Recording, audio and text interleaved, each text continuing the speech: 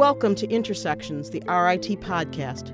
While the term sustainability has many definitions, its goal is singularly critical. The world needs to achieve ecological balance.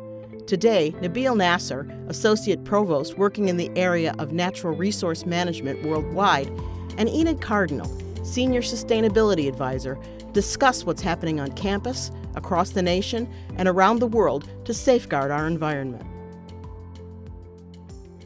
So I started at RIT 7.5 years ago in my sustainability role, but you have been at this a lot longer, and I think you've been at it before it was actually really even a common term.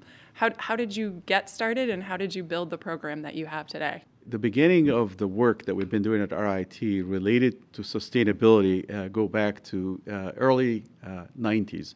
We focus on our research on the industrial sector. And a lot of things that we did at the time led to the realization there is so much waste generated from the product that we make.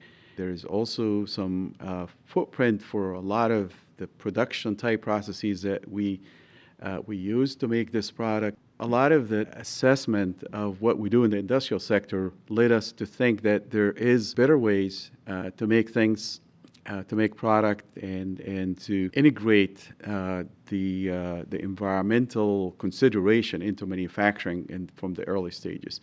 So that started a lot of research at RIT in this area. One of the areas that we started with was, what we call it product end of life, when we stop using the product. And one of the processes that we thought would be very helpful in this area that were done in a limited way was remanufacturing processes, where we take product at end of life and bring it back to like new condition. We also looked into recycling processes and many other processes where we can take some of the value embedded in this product and make sure that directed back into useful applications.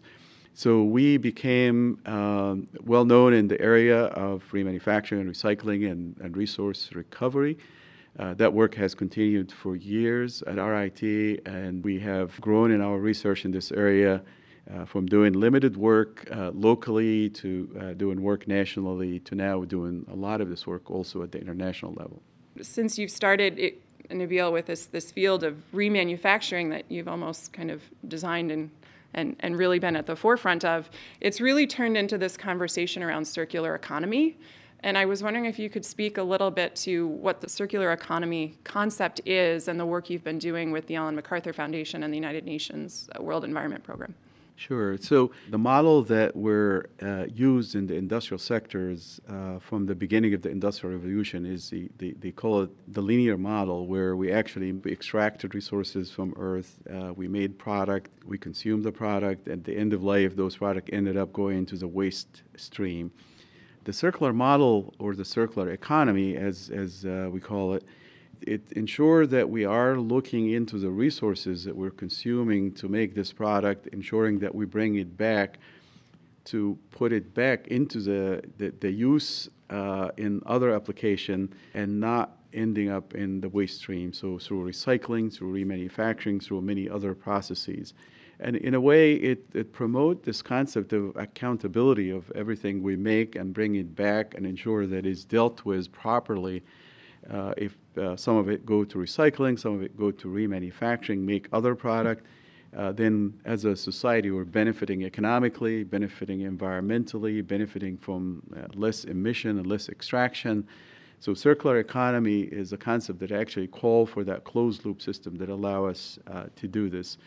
The work that we've done at RIT in remanufacturing, we were really one of the first in the world to actually to study remanufacturing, look at the engineering side of it, look at the application of remanufacturing, partner with the industry, develop new initiatives, advance the technology in the field through a lot of the work that we've done for over 25 years now.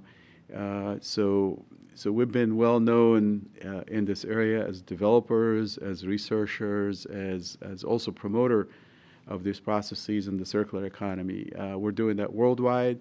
The circular economy has gained a lot of attention at the global level, and a lot of our work has helped to shed light on the value of this work and also how it can be done.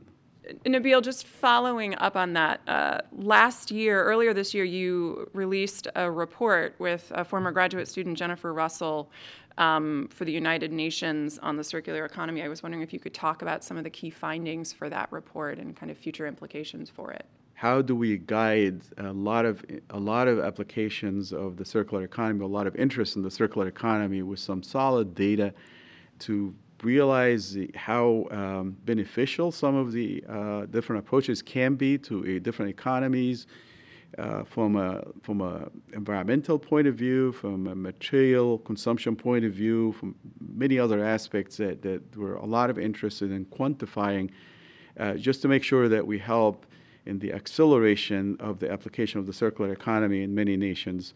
And we do this in collaboration with different government officials who actually help guide the work in terms of identifying what is needed and what question we need to answer for them. So the study took three years, and we studied the different application of this kind of processes. We call it the circular or value retention processes, which are the processes like remanufacturing, reuse, and refurbishment.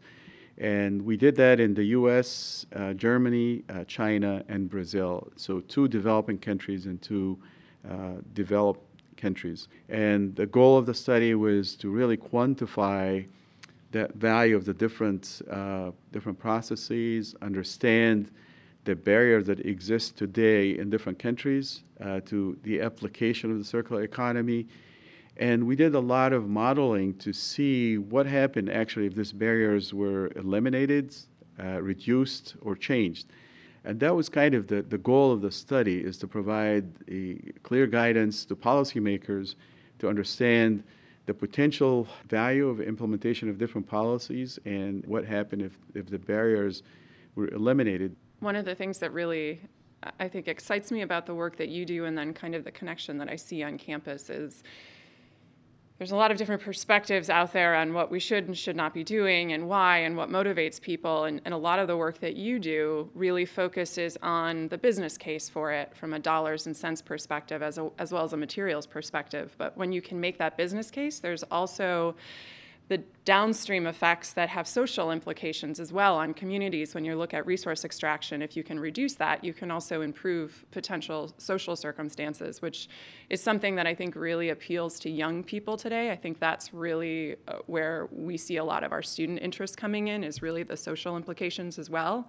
So it's exciting to be able to see those kind of connections be made here and be able to advance the conversation and make sure we can speak everyone's language to get in the right direction. So, Enid, the work that you have done has had major impact on the students here at RIT.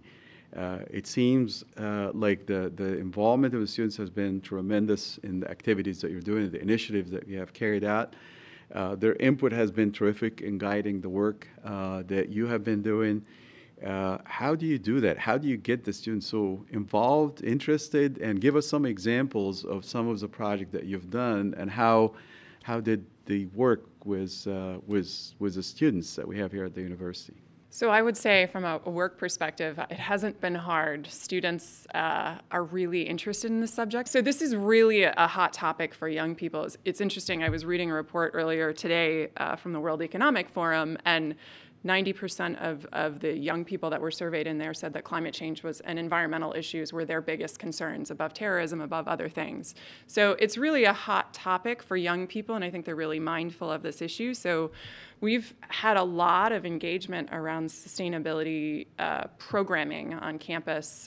One of our biggest and best examples is our Move Out collection program, which we affectionately call Goodbye Goodbye. Essentially, when our students move out, they discard a lot of usable items. Hundreds of volunteers, student volunteers, some community members, alums, come to campus and help us collect those materials, sort those materials, and then have a huge sale for incoming students so that they can buy used items instead of having to go out and buy new items. And that includes furniture, electronics, clothing, office supplies, school supplies, all that good stuff.